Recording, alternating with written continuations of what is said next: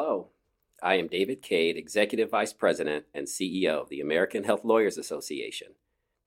Our host for today's podcast is Tom Wronski of Thomas Wronski and Associates, a legal search consulting firm that specializes in recruiting healthcare and life sciences lawyers for law firms.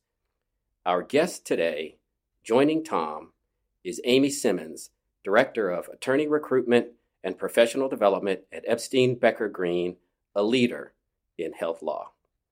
Enjoy the podcast. Thank you, David, and thank you, our listeners, for tuning in today. As David indicated, my name is Thomas Wronski. I've been a legal search consultant for over 20 years. I specialize in recruiting healthcare and life sciences lawyers for law firms. The subject of this podcast is launching your career in health law. Part 1 was about the things law school students should do to prepare themselves for careers in health law. This part 2, is about the things junior associates should do to be successful in the practice. Our guest is Amy Simmons, Director of Attorney Recruitment and Professional Development at Epstein Becker Green. Welcome, Amy. Thanks, Tom. For the benefit of anyone who did not listen to part 1 of this series, can you please tell us about yourself and what you do? Yes. As you noted, I'm currently the Director of Legal Recruitment and Professional Development at Epstein Becker & Green. In this role, I oversee all aspects of the attorney recruitment process, which includes law school recruitment and the summer program, as well as lateral associate and lateral partner recruitment. In addition, I also oversee all of the areas that fall under professional development, including attorney evaluations, attorney training and development, attorney workflow and productivity, business development planning, diversity initiatives, the mentor sponsor program, and the pro bono program. Well, thanks, Amy. Boy, that's a lot of things you have in your portfolio. In part 1, we talked about the things law school students should do to prepare for a career in health law. And we talked about the law schools, some of the preferred schools that have health law programs. We talked about the summer associate program, and we talked about getting that critical first-year position at a law firm. That's right, Tom. In part 1, we discussed how to help a law student prepare for a career in health law and discussed more specifically what Epstein Becker Green looks for in law students. Okay, so what can a new associate expect when she starts at a firm like Epstein Becker Green or one of your competitors? I mean, I assume that there's some type of orientation or integration process. Can you tell me about it? That's correct. When our first-year associates typically start in September, when they start, they spend the first couple of days in orientation, which covers things like IT training, benefits, HR processes. Since most of our first-year associates were previous summer associates, for us, this tends to be a refresher course. So although it can be a long 2 days, it's a refresher of what they had as a summer. So they already had a taste of the firm, and they have some understanding on how things work, where their desks are and who's in charge. Exactly. Our IT systems, how to file documents, how to get documents. So the orientation serves as a reminder for them of what it's like to be at the firm. From there, we go into a few other set programs that we have specifically for our first years or junior associates. In part 1, we had laughed a little bit about a boot camp, but we have created what we call a boot camp, which makes it sound a little more harsh than it is. But when our first year associates start, we assign each of them to a partner in their designated practice, and they shadow or work with that partner from when they start in September until the end of November. So how does that get assigned? Who decides who gets assigned to who? I usually get the benefit of working with members of my staff, but we take a look at partners who have participated in the past, partners who are good at sort of training and explaining and sort of, bringing our first years up to speed. The whole purpose of this program is to help prepare this first year associate for private practice, help them build relationships, understand the firm's clients. So for example, in the health practice for our DC office, we try to, we had somebody shadow one of our corporate attorneys that are in the health practice.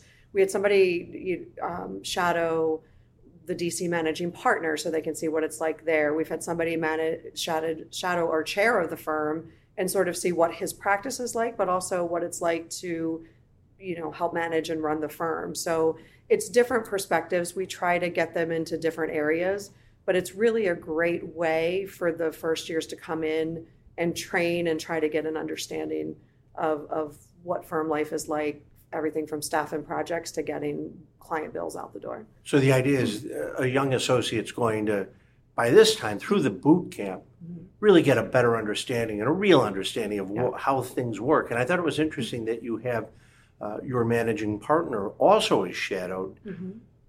Does the idea to have the person kind of understand the management side of being a lawyer? I mean, everybody knows about being a lawyer, but there's lots of management and structure. We feel like the business side of the law firm life is equally important, even understanding there's no expectation that the first year is going to have to do any of that, but just the understanding of what goes on, how it goes on. There's some things obviously that they can't necessarily be a part of, but just understanding what does a managing partner in a DC office really, what are those responsibilities? What are their considerations? So just seeing some of that really helps. One of our first years got to shadow one of our general counsel. And again, there's certain things they can't be part of, but there's a lot that goes into conflicts checks and things like that first years typically don't have a lot of exposure to. So it really gets them client exposure, but also some law firm management exposure that really helps open their eyes to what's involved in law firm life. That's funny because in my business, a commonality of unhappy associates is the associate who doesn't feel connected to the firm or doesn't understand why things happen a certain way, and they just think that things come out of the blue, that management, these overhead type issues, these structural issues just happen.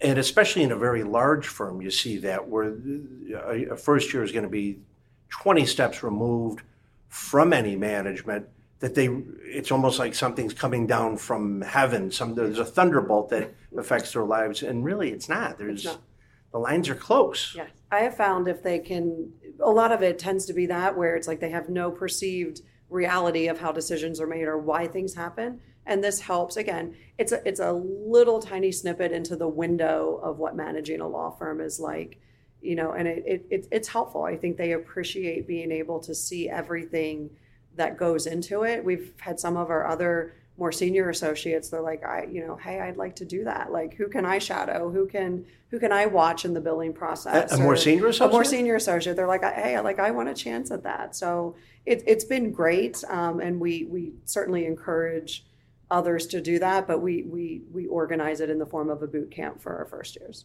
So after the boot camp's over, what comes next in the first year's career development? So our goal after the boot camp is that they not only have a better understanding, but they have a steady stream and source of workflow, because we do have our associates manage their own workflow, reach out to get their projects, maintain that flow of work. So after that, we continue to have a host of training programs that that our associates can take advantage of. For our junior associates, we do a junior associate training program that continues to teach them about the business of a law firm. We do a writing course where our junior associates take a 3-hour writing course. Writing tends to be something that we hear a lot of, that our associates need work. I think everybody does, because writing tends to be stylistic and everybody has different styles. So it's not to say that everybody's bad writers, just that it's an area that we can constantly train and develop our attorneys in. We host associate summits every 2 years where we bring all of our associates in all of our offices together, typically in Baltimore or Philly, for a day and a half of programming on various topics, but it's also a way for associates to get to know one another. We have associates from the East Coast to the West Coast that don't get to interact a lot, and this associate summit helps bring them together to really do that. And one of the things which kind of goes with our boot camp is the shadowing program that we created a couple of years ago, to allow our associates to get billable hour credit for shadowing partners, whether it's taking a deposition, doing a client pitch, anything along those lines to where they can get on-the-job training and they can get billable hour credit for that. Oh, that's got to be very, very important to a young associate who might be afraid that if I engage fully in this training program, well, then I'm not billing and I'm going to be penalized on the other end. It takes a little bit of the pressure off on both sides. We've had partners say that clients really appreciate knowing that they're going to be bringing somebody, but the clients don't have to foot the bill. We've had associates who can get some billable hour credit towards their requirement every year, and it's been a win-win so far for us because it's worked. Partners, we've actually had more partners than associates participate, but it's pretty close. I try not to foster that competition, but we've had a lot of participation in it, and it's worked out really well for us. So, Amy, at a firm like Epstein Becker Green, where there's a large health practice, or at other firms where there's a large health practice, how does a young associate find her niche? How does she decide or is placed into a track where she's doing, say, reimbursement work, or she's in litigation, or she's in health transactions? How does that come about? For us, most of the time, our first-year associates, sometimes they will come in, but most of the time they do not come in with a particular specialty. And we encourage them for the first 2 to 4 years, give or take, because it's very individualized, to explore all the different areas. Take as many projects as you can. Typically, when we do evaluations of first years, they can have up to 20 people evaluating them because they're getting exposure to a lot of different attorneys and a lot of different practice areas.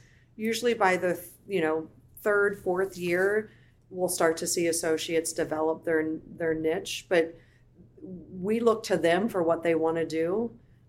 We try not to pigeonhole them. We try not to force them into a specific area. When we go back to the law school recruitment process, we look for diversity in terms of backgrounds and practice areas. So we're not necessarily hiring for summers that we think may want to ultimately be reimbursement specialists. So we look for diversity early on. Diversity of interest. Of interest, amongst other things, but diversity of interest. So we know we don't want 4 of the exact same people, because over time, we need them to kind of diversify and want to do, whether it's litigation or reimbursement or managed care or different things. So that plan has worked well, but we really let the associates find their path, and we help them along the way figure that out. So this all comes under, it would seem to me, under professional development. It does. That's that big professional development umbrella where whatever doesn't fall anywhere else tends to hit professional development. So you assign these first year's mentors and you give them training, and they have this associate shadowing program. How are they evaluated, and at what point in the course of their first year are they evaluated? So before this past year, we would do 6-month evaluation meetings after they started, just to kind of give them a flavor for how things were going. And then we have an annual associate evaluation process. We rolled out in September a pilot project evaluation program for our first years. We want to try to get our first years consistent feedback. So we're going to quarterly sit down with them, provide them with feedback that we're getting on a project by project basis, to try to not allow 6 months or a whole year to go by before we give them feedback on how things are going. A lot of times our attorneys will give that one-on-one feedback, or they can see how a memo was edited, but this is a project evaluation system that allows for that individual project feedback. And 3 months is a good period of time for us to kind of sit down and do quarterly sessions so they can learn and grow along the way. I've heard that internally at law firms, there's a trend towards taking young associates and planning them out so that eventually they become business developers and that they have client conflict. Whereas in the old days, you would put an associate in a room and that person would churn out work until the magical day came when she was 8 years out or 9 years out, and now we're going to make this person a partner. But that partner has no plans or no idea what to do now that they're there. Yes. What's your experience in that? So we have learned, maybe the hard way, that there's no magical switch that gets flipped when somebody becomes a partner. So for us at Epstein Becker, we do business development planning meetings with all of our non-shareholder attorneys. So there are, for us, about 170 meetings that take place every year. We expect all of our non-shareholder attorneys to complete a business development plan.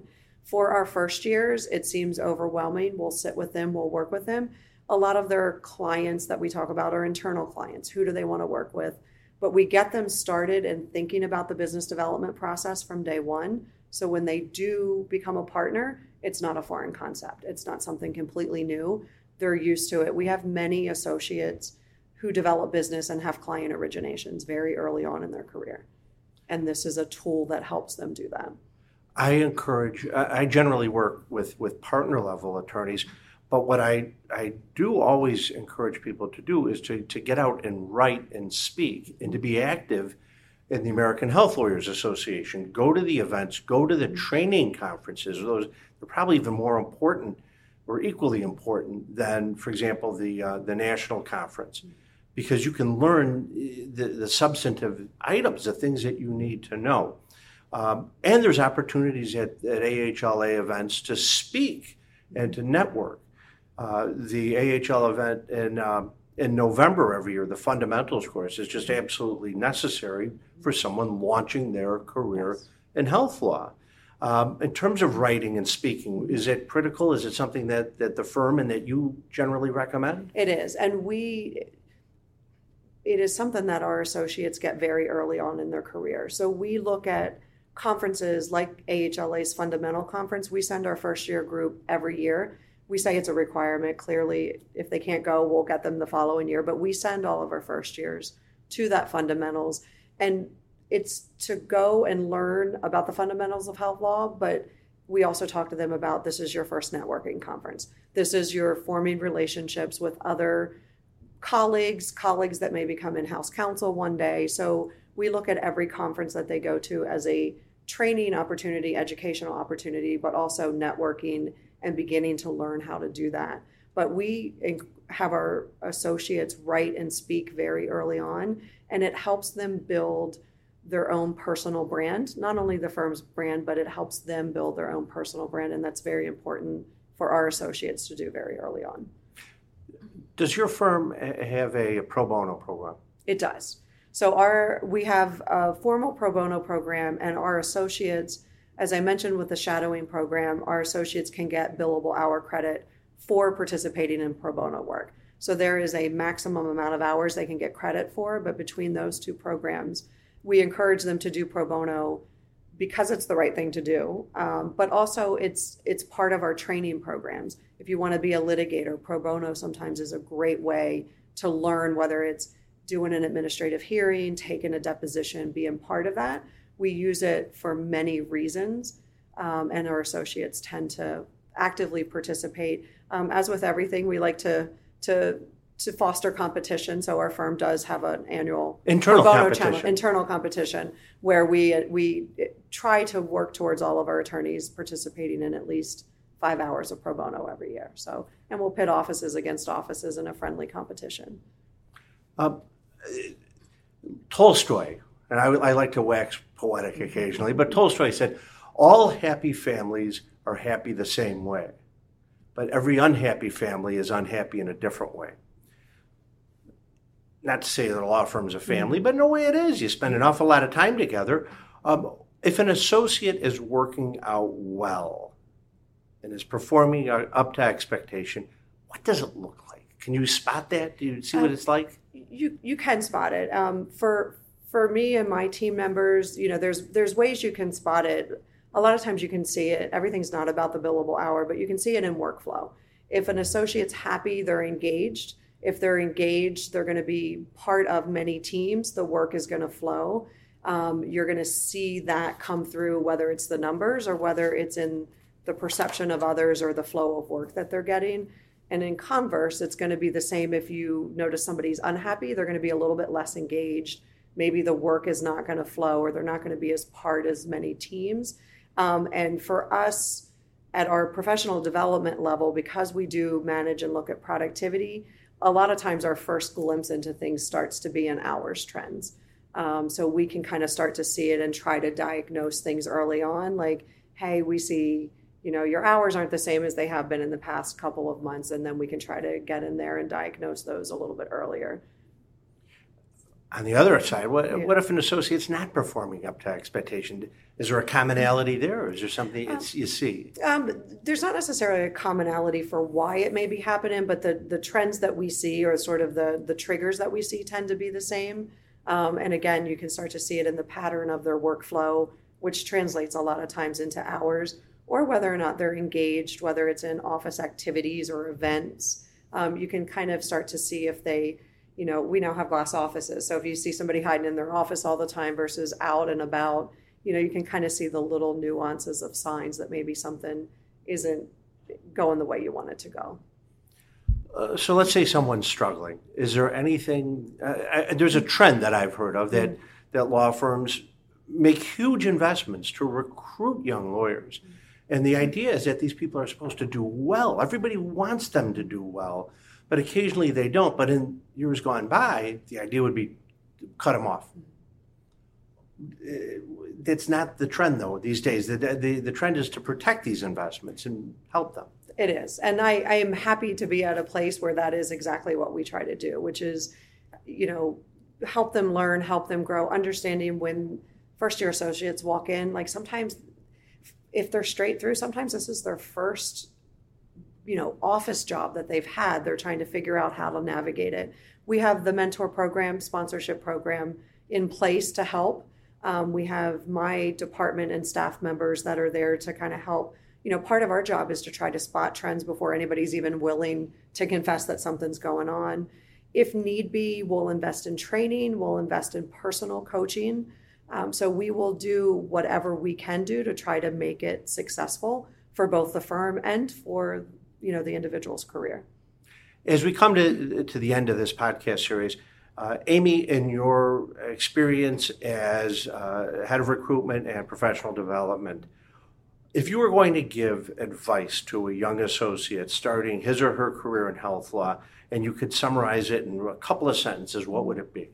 I would say to first go in eyes wide open, that healthcare law, it sounds so simple and easy, and it is just vast, and it covers so many areas. So go in with no preconceived notions of what it is, and then be willing to explore as many of those areas as you possibly can, because the more you can understand the whole industry, I think the better you can understand the moving parts that are in it. So be willing to learn and absorb and, embrace all of those different areas that are in health law.